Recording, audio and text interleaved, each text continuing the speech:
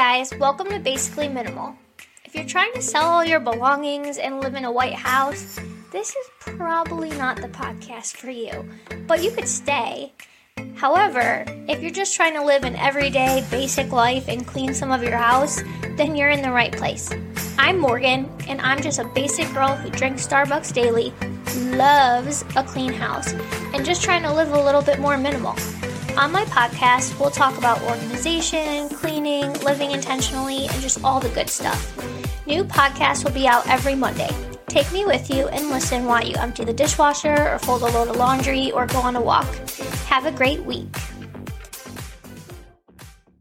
Hey guys, welcome back to Basically Minimal. I'm Morgan, and I'm just trying to live a cleaner, more organized, fun life.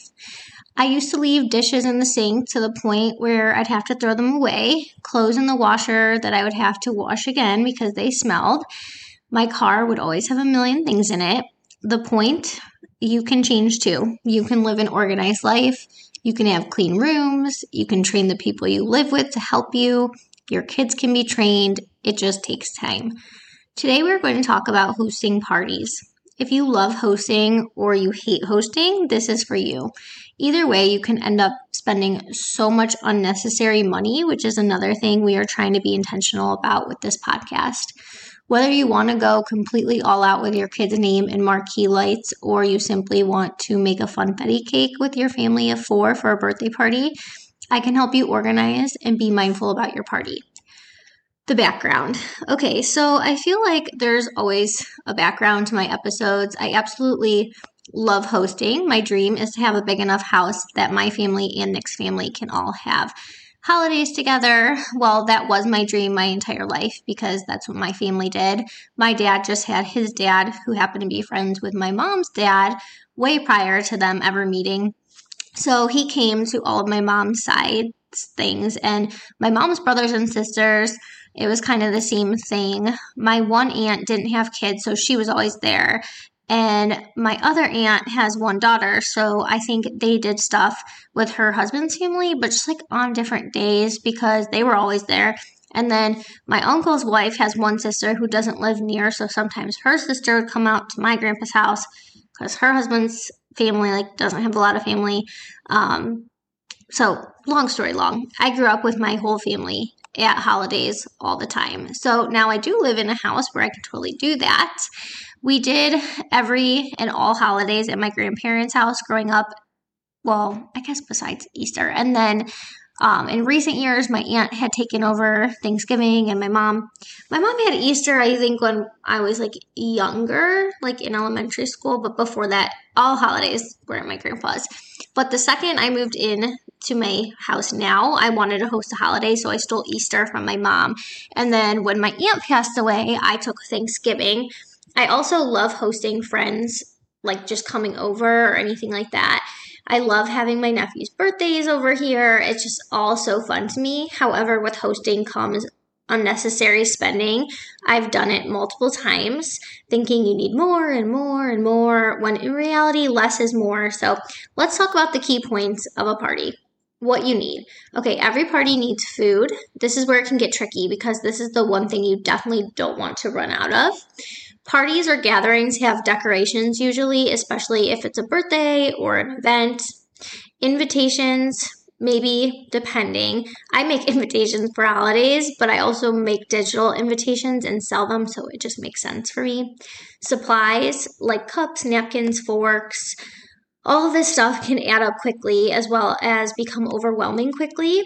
Maybe the dollar sign is not your concern at all. However, when you start to have too many things and it becomes unorganized, you can feel overwhelmed. And that's why a lot of us get irritable or crabby or frustrated in days or hours before a party. Food. Okay, since food is the most important, let's talk about that first. Decide what kind of party you are having. Are you ordering pizza and having Doritos, or do you need it catered? Will you need any type of desserts? Are family members in charge of bringing a dish? Either way, write it out. You need to figure out how many people you are having. Take into consideration if anyone coming eats a lot. You know how some family members will take 4 plates? So try to keep that in the back of your mind. Think of it as a to-do list or a grocery list. If you map it out, you're less likely to overspend and overbuy, and like less trips. I feel like I've always made multiple trips because I always forget things. Also, let's say you are just having a get together, but you want to make sure you have enough snacks. Just don't open all of the bags of chips or pretzels. That way it doesn't go to waste, and just refill if needed. Buy snacks that you know your family or you can have after if it doesn't go, like if you don't eat it. Writing it out can also help to see what you have just going on. So many times, like I just said, I keep running to the store and getting more because I missed something, or I don't think I have enough of something, or I need to make something different. I get a new idea. Then when it comes down to it, I have so much and like half of it gets eaten. With holidays, holiday food is always good as leftovers. I suggest buying takeout containers though ahead of time so your family isn't taking your Tupperware, and then like also if they want to take leftovers or if you don't want that many leftovers. Same with birthday parties, have to go containers so friends and family can take cake or desserts. That's another thing, desserts. People tend to overdo desserts thinking they don't have enough. So write that out too. Plus, people will like have a tendency to bring desserts. People bring either appetizers or desserts.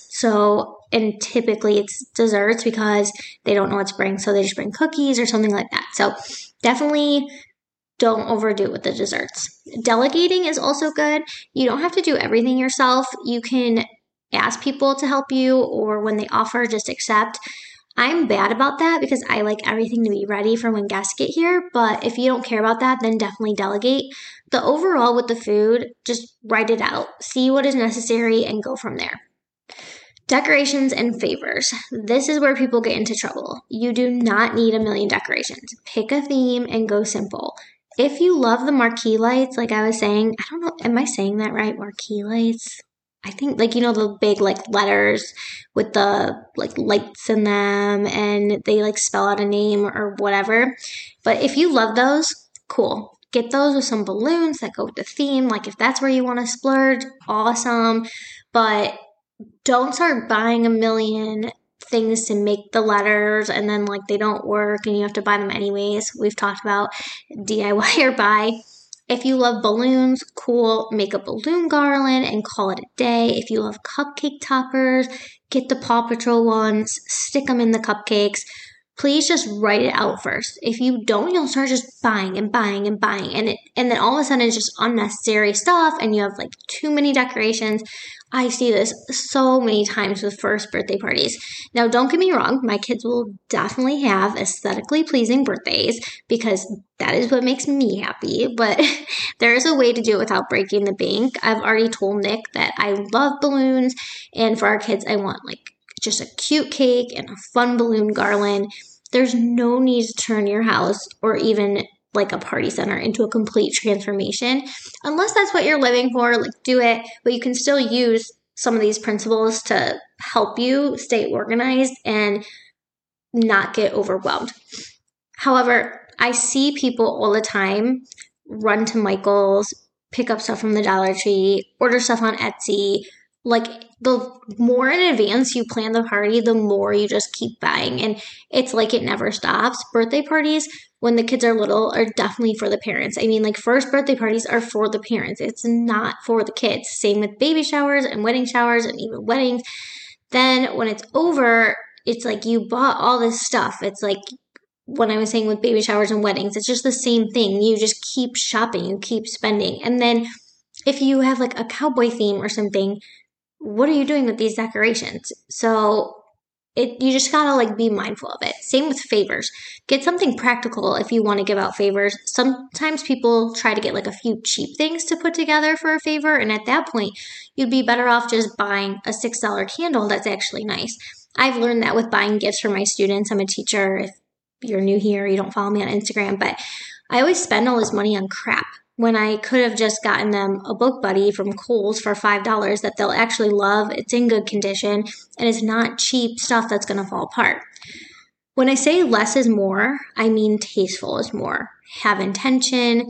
I've seen expensive parties that are expensive because they bought expensive things and it looks amazing. And I have seen expensive parties that are expensive because they overspent and bought so much unnecessary crap. If you're going to spend the money either way, you might as well go the tasteful route, the organized route. Just my opinion though. Invitations. Just so everyone understands, the only people who don't throw out invitations are hoarders and maybe grandparents. So if you're thinking of getting printed cardstock invitations with calligraphy written envelopes with a bow in it for a birthday party, just know it will be in the garbage can at some point. I get that weddings, everyone wants it to be fancy, but it really, really doesn't matter. If someone's going to judge you on your wedding invitation, who freaking cares? Joke's on them. If you saved a lot of money doing it the cheaper way, like, good for you.